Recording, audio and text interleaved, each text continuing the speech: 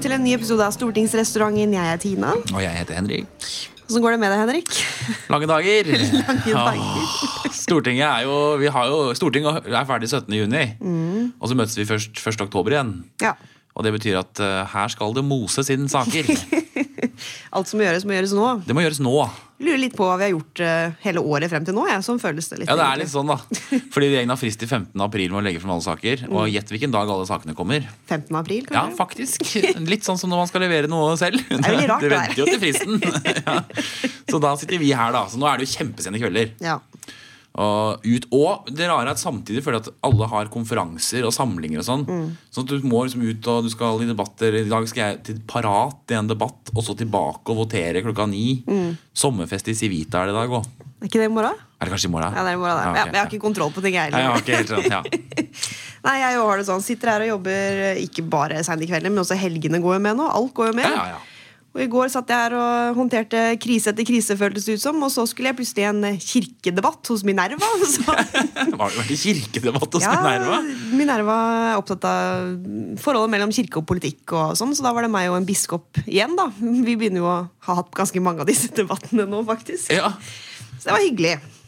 Men det tar litt på. Men ja, du har jo hatt ditt å stri med denne uka her. Fraværsgrensa har jo vært i vinden, holdt på å si. Herregud, for en berg-og-dal-bane. Ja. Følelsesmessig berg-og-dal-bane. Ja, og sånn føler jeg det også. For jeg har jo også hatt en svær greie denne uka her med denne store energimeldingen. Nettopp. Som vi prøver å dra i land. Og ja, og så forklare denne lange historien her. Det begynte egentlig med at vi var veldig blide og fornøyd og hadde borgerlig enighet om energimeldingen. Ja. Men energimeldingen, bare si hva det er for noe. Altså energimeldingen er jo regjeringens energimelding som skal trekke opp de lange linjene for energisystemet i Norge og fremover mot 2030 og 2050. Og så har vi også selvfølgelig en svær klimadebatt gående i komiteen hele veien. Og vi har dyttet masse klimapolitikk også inn i energimeldingen, som ikke er så rart egentlig, fordi det handler jo om hvordan du skal ta krafta i bruk, ikke sant? Og Norges kraft er jo fornybar, det er jo vannkraften. Så hvordan kan du liksom bruke det til å fase ut fossilbruk og masse ting da. Ja. Så det er det vi har snakket om. Og så har vi da de 4 borgerlige partiene blitt enige om hva vi mener om energimeldingen og disse andre spørsmålene som henger. På bakrommet vel, kan man si. På bakrommet kan man si. Man ville bli enig. Ja, ville bli enig. Ja. Selvfølgelig. Altså, jeg ser jo at deler av opposisjonen synes det er veldig overraskende at vi har blitt enige selv. Men det er jo et mål for regjeringen. Altså, vi har jo en avtale om at vi alltid skal snakke med de borgerlige partiene først. Og det har vi gjort i den saken her da. Og tro det eller ei, mirakuløst, så klarte vi å bli enige. Trodde du? Nei da. Ja, og alle andre egentlig. Og alle andre trodde egentlig det, ja. Ja, så vi gledet oss jo veldig. Skulle ta ut denne saken i Dagens Næringsliv og den store borgerlige klima- og energienheten. Var det sånn hvor dere satt i en sofa sammen og ble intervjuet? Ja, det gjorde vi jo. Alle smilte, alle var så fornøyd. Alle sa talepunktene de hadde fått. Yes, flakene gikk varme, og det var kjempefint. Dere tenkte, nå har vi ideen rundt lillefingeren. Det hadde vi ikke da. Nei, gikk på en smell, kan du si. For der kom forsida dagen etter. Ja, egentlig forsida kom jo klokka 10 på kvelden, den dagen vi gjorde intervjuet, altså på onsdagen. Ja, for de legger den ut før, de. Ja, de legger den ut før. Så jeg skjønte vel i det jeg åpnet i avisa at nå går det til helvete her. For der sto det. Der sto det Høyre, KrF, Venstre og Fremskrittspartiet enige om energimeldingen. Stopper salg av alle bensin- og dieselbiler i 2025. Så. Ja. Som kanskje var en konfliktsak i de forhandlingene man hadde også? Ja, det var det jo. Altså, det er jo ingen hemmelighet at dette med bil er litt krevende for FrP. Det hørte vi jo forrige uke når vi hadde Sivert her også. Det var vel det Sivert sa at var smertegrensen. Det er smertegrensen. Det er bil. Det er bil, så ja, jeg skjønte vel ganske umiddelbart at dette kunne bli et problem. Så da var det å hive seg på diverse telefoner og prøve å tenke, hva gjør vi nå? Og da endte det jo med at vi satt og skrev til, jeg vet ikke, klokka var 1:30 på natta på en slags pressemelding som skulle gå ut, hvor vi sa, dette er feil, altså DN har misforstått, eller dratt litt hardt i da, kan man vel si. Så det måtte vi gjøre, det var jo masse krisehåndtering og bla bla bla. Men slutten på visa er jo at vi er jo fortsatt enige om det vi var enige om, fordi det var jo aldri snakk om et forbud mot bensin- og dieselbiler. Dette er jo at vi er enige om at man skal ha et mål om at i 2025 så skal det være omtrent bare nullutslippsbiler på veiene. Og så er vi enige om mange av de positive virkemidlene for å få det til. Og så gjenstår det selvfølgelig andre spørsmål på avgiftspolitikk og drivstoffavgifter og sånne ting. Og skal det forbys? Ikke sant? Ja, Skal ikke man sant? si sånn, nei, det er ikke lov å selge en bensinbil i 2020. Og det jo ta litt hardt i det. Jeg mener jo at det beste eksempelet på at DN faktisk har gått alt for langt, jo når liksom Elon Musk da, i Tesla og andre store internasjonale medier liksom blåser opp stort at Norge skal forby bensin- og dieselbiler. Ja. Da har man bidratt til å skape et inntrykk som ikke stemmer, kan man vel si. Hvem det som må ringe til Elon Musk, egentlig, og si du? Nei, jeg vet ikke. Jeg tenker vi bare lar dem fly. Ja, Så la får han vi se. sitte der borte. Det har blitt retweetet en sånn, vet ikke jeg, Ja. 20 000 ganger eller noe sånt. Det noe der. Men det DN som da har tenkt vi sier dette, eller har det vært uenighet? Altså, hvordan havner feil budskap på forsiden av en av landets største aviser? Nei, altså, hadde DN hatt framside hvor det sto forbud, så hadde de ikke vært innenfor. Ja. Men de skriver stopper. Og så kan man jo hevde at når man skal ha et mål om 100% nullutslipp i 2025, så vil det bety at man stopper salg av nye bensin- og dieselbiler etter 2025.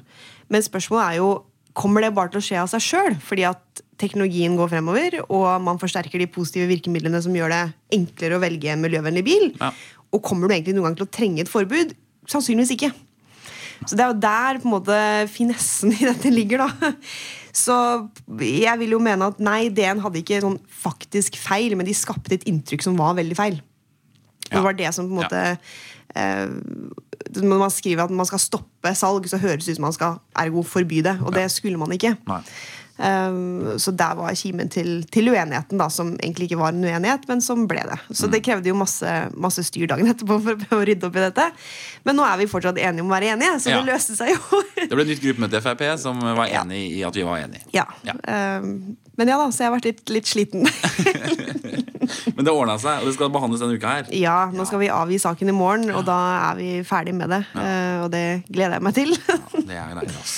Men det liksom, det nå en gang sånn, altså det visste nok det nå, ikke sant? At det her kjernen ligger i det som kan være en konflikt og en uenighet, og da blir det også det.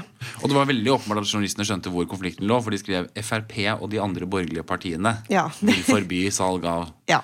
Og da, det en grunn til å trekke frem FrP konkret. Ja, det det partiet som minst sannsynlig vil være med på noe sånt. Nemlig. Ja. Men det veldig synd, for at det som fint her jo at altså det jo ikke til å stikke under en stol at det jo ganske vanskelig i utgangspunktet samle de 4 borgerlige partiene om en så offensiv klima- og energipolitikk som det vi har gjort nå. Ja. For det jo ingen hemmelighet at spesielt Venstre og FrP ligger ganske langt fra hverandre på dette. Så jeg har rett og slett vært litt sånn lei meg. Ja. fordi dette var en kjempejobb, og vi har liksom funnet en skikkelig bra enighet som da egentlig sto i fare for å bli ødelagt på grunn av en misvisende framside i en avis. Ja, ikke sant. Og det litt, det antiklimaks også. Det tungt, det tungt. Men det jo litt sånn, fordi jeg leste jo saken og etterpå alle mulige utspill fra disse andre partiene. Og Venstre smeller til, og FrP smeller til, og i midten der står du med høyrehatten din. Med høyrehatten. Og prøver å smile. Ja, hashtag helheten, ja, liksom. hashtag helheten, og sier sånn, synes alle har et poeng, egentlig. Ja, det jo det som så fordømt for Høyre, ikke sant? Sånn som vi har liksom havnet nå, hvor det vi bruker all vår tid på, og som vi feirer med brask og bram, hvis vi klarer å få til en enighet. Ja. Og da det ikke så veldig rom for våre standpunkter oppi det hele, ikke sant? Altså det vi har gjort nå i energimeldingen jo ikke at vi har gått med på masse politikk vi ikke vil ha, eller mange sånne ting for å bare bli enige. Dette jo politikk som Høyre også for, og som bra politikk. Nettopp. Men det liksom ikke så viktig, for det en seier for Venstre, og så det en seier for FrP på andre ting, og så blir vi stående i midten. Ja, og skal liksom holde alt sammen. Nemlig. Ja. Så det liksom vår oppgave å være den storebroren eller den mammaen da, som ordner opp, og som glad for at alle enige, og at alle leker fint, og ingen slår hverandre og sånn. Mammaen som syr kostymer til skoleavslutningen og baker muffins, og alle jubler når pappa kommer hjem. Ja, det litt sånn. Det tungt. Ja, men der har jo egentlig du fått hatt det litt gøy, fordi at på fraværsgrensa så har man faktisk hatt en konflikt hvor liksom Høyres primærstandpunkt har vært en stor del av debatten. Ja, og hvor KrF og Venstre var uenige med oss, som gjorde at vi kunne bare virkelig bruse med fjærene og si hva vi mente. Ja. Og det var egentlig, altså fraværsgrensen jo veldig annet, helt motsatt av din sak, for det en helt konkret ting. Du for eller mot? Ja. Og alle de små partiene, unnskyld uttrykket, var mot. Høyre og FrP var for, og ingen visste hva AP mente. Og da ble det jo jo en helt ideell konflikt egentlig. Og liksom litt sånn strengt på oppmøte og sånn, det tror jeg mange av høyrevelgerne liker. tror jeg egentlig mange av velgerne liker generelt. At det ikke skal være sånn at du bare kan komme og gå som du vil. Så det var en sak som vi spant veldig, for vi ville ha den saken opp. Og det var gøy. Og AP måtte til slutt lande på det var litt gøy fordi AP med brask og bram legger ut på Facebook-siden sin at de stopper Torbjørn Røe Isaksens fraværsgrense og sånn. Og da jublet jo elevorganisasjonen og AUF pepret ut med sorry Torbjørn, og AP lyttet til elevene og sånn. Og så viste det seg at det var jo noe alle lærerne var for, og antagelig tror jeg veldig mange av APs medlemmer. Og da tror jeg det kom mye e-poster. Og på et tidspunkt så måtte de da snu. Men det liksom gøy å se at reaksjonen i går var at alle spinner dette som en seier. Ja, jeg vet det. Altså, det er sånn, du sier du har vunnet, Arbeiderpartiet sier vi har vunnet. Ja, alle er så kjempefornøyd. Lysbakken mener at det er et dundrende nederlag for Torbjørn Røe Isaksen. Ja. Så det er jo litt sært, og det er litt sånn som på energimeldingen nå da, sånn, vi er enige, men vi er enige på hver vår måte om hva vi er enige om. Ja, det er akkurat det. Alle mener at de har presset den andre i senk. Ja, nemlig. Så det er interessant.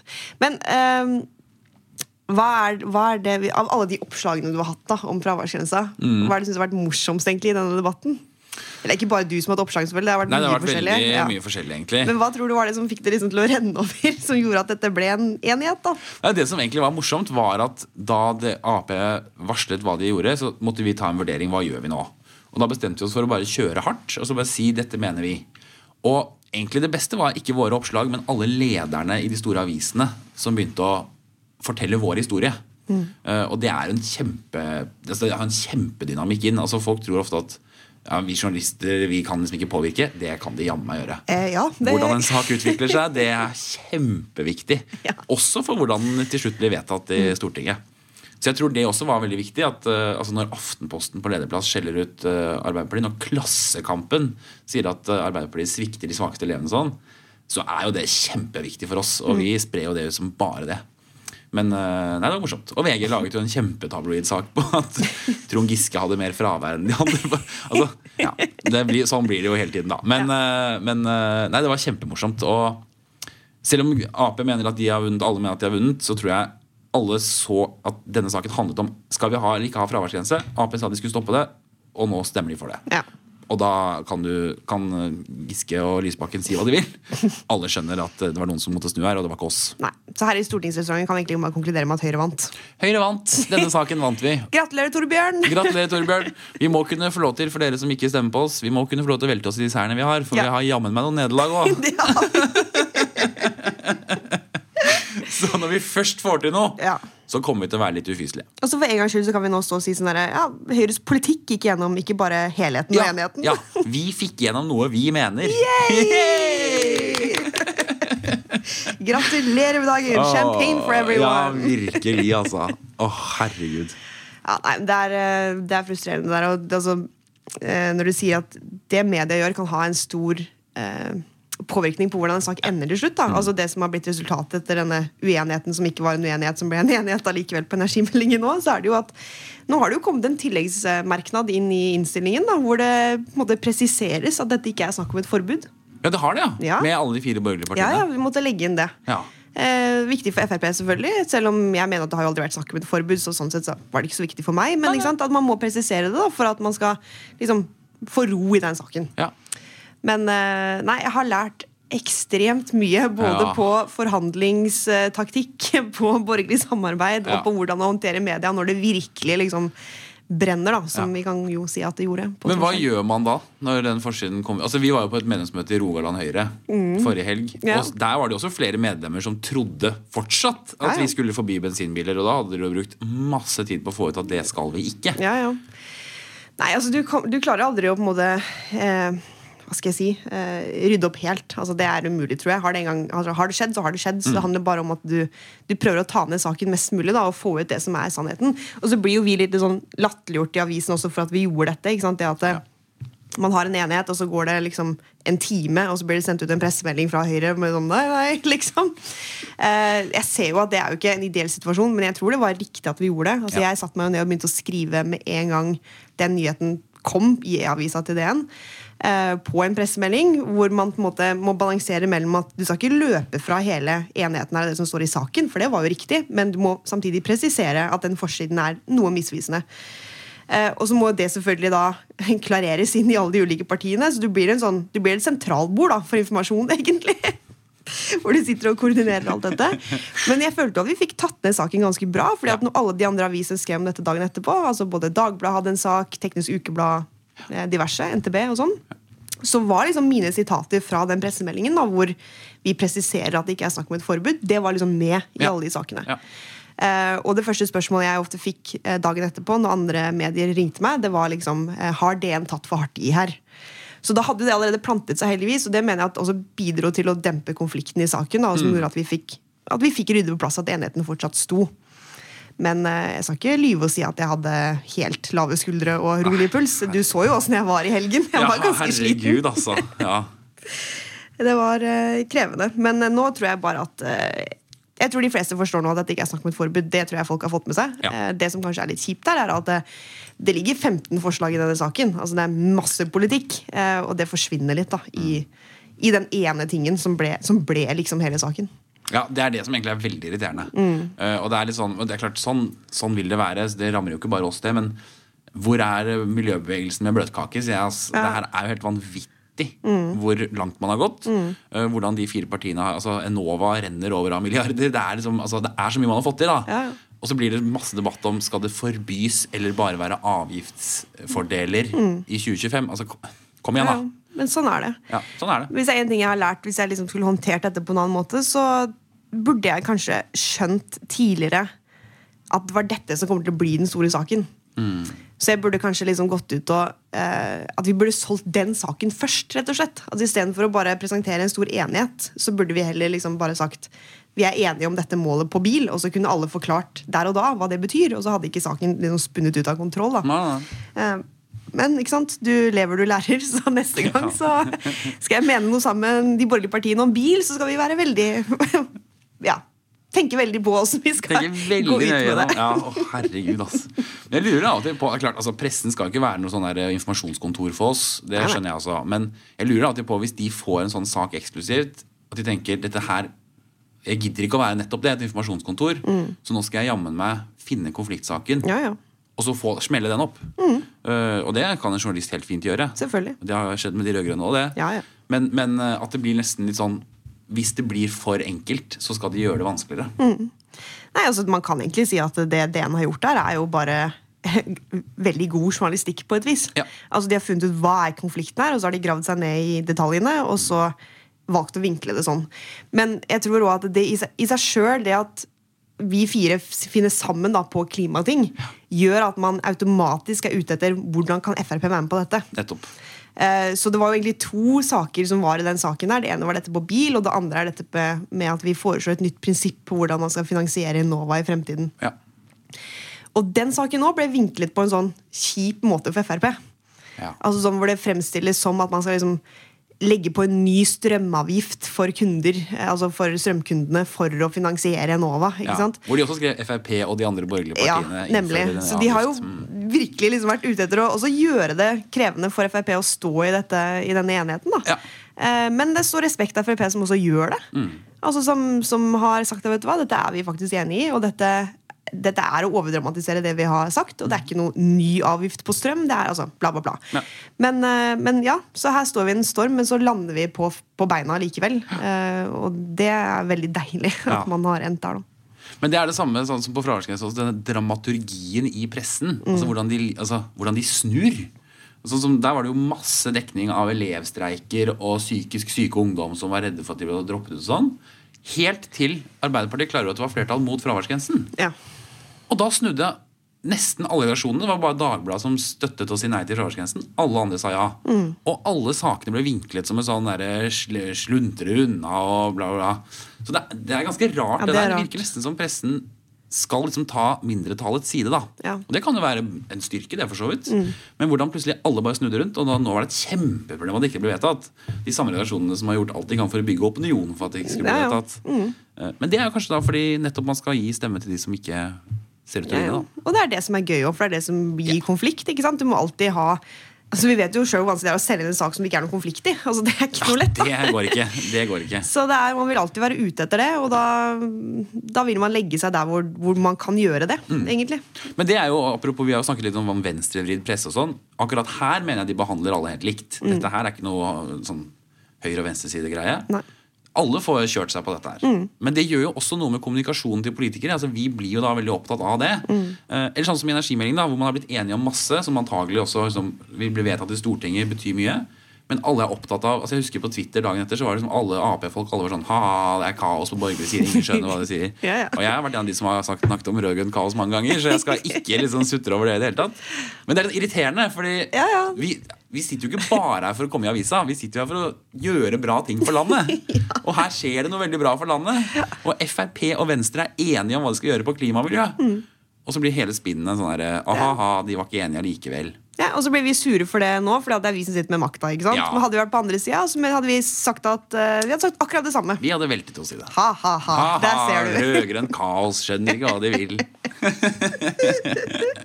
Ja, og sånn kommer det til å forbli. Men jeg også synes det er så utrolig irriterende, for at liksom, denne regjeringen og samarbeidspartiene nå får jo hele veien så mye tyn liksom, i media for at man ikke gjør nok på klima. Altså, det høres ut som at man ikke gjør en dritt på klima i Norge, altså hvis du følger den offentlige debatten. Det er alt for sent, og alt for lite, og alt er dårlig. Og så gjør man sånn, og så liksom igjen, media kan jo ikke stå liksom og klappe for oss, det er ikke det jeg mener, men det er sånn, her gjør vi liksom noe bra da. Gidd da. Gidd, ja. Jeg bare liksom si i hvert fall litt at det er bra også da.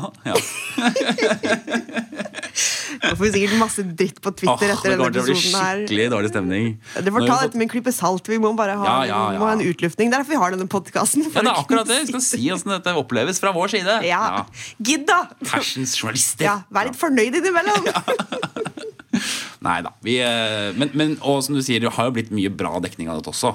Ja da, så det er liksom ikke alle fikk få med seg at vi har ment noe om klima. Det er jo de borgerlige mente et eller annet om bilavgifter. Jeg husker ikke hva det var, men jeg var mot det i hvert fall. Det er det folk har tenkt hjemme. Herregud, ass. Men det blir jo igjen, altså det er jo litt sånn, ikke sant? Det er en sak sånn, er du for eller mot å forby bensinbiler? Og det høres ut som du skal forby alle bensinbiler. Hvem er for det? I 2025? Men det er jo diskusjonen om nysalg av bensinbiler som vi heller ikke er for å forby. Nei. Men hele greia er bare spant ut av. Ikke sant? Og så kommer man til 2025 da, og så sier at det er noen prosent igjen da, med fossilbiler. Så får man ta den diskusjonen da. Ikke sant? Men det er jo, ikke sant, det blir en stor greie, for alle vet at dette er den største og kanskje vanskeligste saken på borgerlig side. Altså det som jo lurer rundt neste sving, er jo hva gjør man med avgiftsnivået på bil. Det er jo det. Nettopp. Så det er jo ikke så rart at de spørsmålene kommer. Men jeg mener jo at det er veldig bra at vi nå er samlet om et prinsipp om at du må uansett styrke alt det positive. Altså for borgerlig side og for Høyre også, så er det ikke bare pisken som skal gjelde. Altså du må også ha noen gulrøtter hvis du skal bevege folk i riktig retning på klima og miljø. Så det å hoppe rett på et forbud, altså nei, det ville aldri vært aktuelt for oss. Det er det ikke for Venstre heller, ikke sant? Altså, Ola Elvestuen sier jo, vi er et liberalt parti. Vi går ikke inn for forbud. Vi vil styrke det som gjør at du velger dette selv. Og det er det som er poenget her. Og det er derfor man kan finne sammen, faktisk. Jeg tror det. Det er derfor dette er mulig. Og om ikke annet så viser at og nå står enighet nå, til tross for den forskjell og det som skjedde forrige uke, men det viser at det er mulig å bli enige om disse tingene på borgerlig side. Og det er også litt viktig å få frem det, fordi at det vil også bety noe for hva som skal skje fremover etter neste stortingsvalg. Nettopp. Vi får det faktisk til. Vi klarer det. Og jeg vil se det mennesket som fortsatt peker på FrP og sier dette er et parti som ikke tror på klimaendringer, eller som ikke gjennomfører klimapolitikk. Det går egentlig ikke lenger. Altså hvis man mener at FrP er klimafornektere, så er de kjempedårlige til å være det. Fordi de bruker masse penger og politikk på å gjøre noe med klimaproblemet. Og så skjønner jeg at liksom det man kan alltid krangle om noe, men kom igjen da, journalister, skriv en gladsak om gjør det. Kom igjen da, og lag en gladsak. Lag en gladsak. Det blir gladsak. Så får vi gjøre det vi kan gjøre. Vi kan lage vår egen gladsak på nettsidene våre. Det kan vi jo gjøre. Ja, på hoire.no. Gå inn der, dere, og les om folk. Vi har lagt ut en utrolig spennende sak der, faktisk. Som dere burde gå inn og lese. Og så må dere følge oss på Snapchat, for der kommer det noe sånn positivt. Der er det bare sånn Jan Tore Sanner spiser bløtkake. Ja, det er koselig der inne. Det er bare gladsaker. Alt lykkes for denne regjeringen på Snapchat. Alt lykkes for denne regjeringen. Men altså, tross alt, hvis man skal ta av seg partihatten, det er godt vi har journalister som er et filter. Du og kjedelig hadde vært hvis vi skulle lage alt selv. Å herregud, da hadde ikke jeg orket å følge med en gang. Jeg tror Høyre har laget en TV-kanal. Har du sett det? Å nei. Eller sånn Høyre-TV. Har vi det? Det har jeg ikke sett på. Det tror jeg er litt kjedelig kanskje. Ja. Å herregud. Sofasamtale om kommunesammenslåinger. Ja, men det er viktig da. Det er utrolig viktig. Og vi lykkes jo veldig godt med det. Det vil jeg si også. Mange sier nei, men en del en og annen sier ja også. Ja, det er helt sant, det. Ikke til å slå seg sammen med hverandre, men de sier at det er forskjellige ting. Ja, jeg er enig i prinsippet, egentlig. På mange måter. Ja. Og dette kommer til å gå fint. Ja, det kommer til å gå fint. Så ikke sitt der og vær sure der ute. Nei, lag en gladsak da. Hei, lag en gladsak. Kommunesammenslåing går så suser. Det er jo god tittel. Vi har noen bilder fra Snap som dere kan få av Jan Tore som viser bløtkake. Alright, folkens, det var det vi rakk i dag. Så nå vet dere hvordan vi har hatt det de siste dagene. Ja, og unnskyld til Høyres kommunikasjonsavdeling for at vi har vært illojale. Beklager, men vi står fortsatt bak samarbeidsavtalen. Ja, og Sundvolden-erklæringen. Ja, og helheten selvfølgelig. Og regjeringens til enhver tall vedtatt. Den er veldig god, for øvrig. Den er kjempegod. Alright, snakkes da, folkens. Ha det bra. Ha det.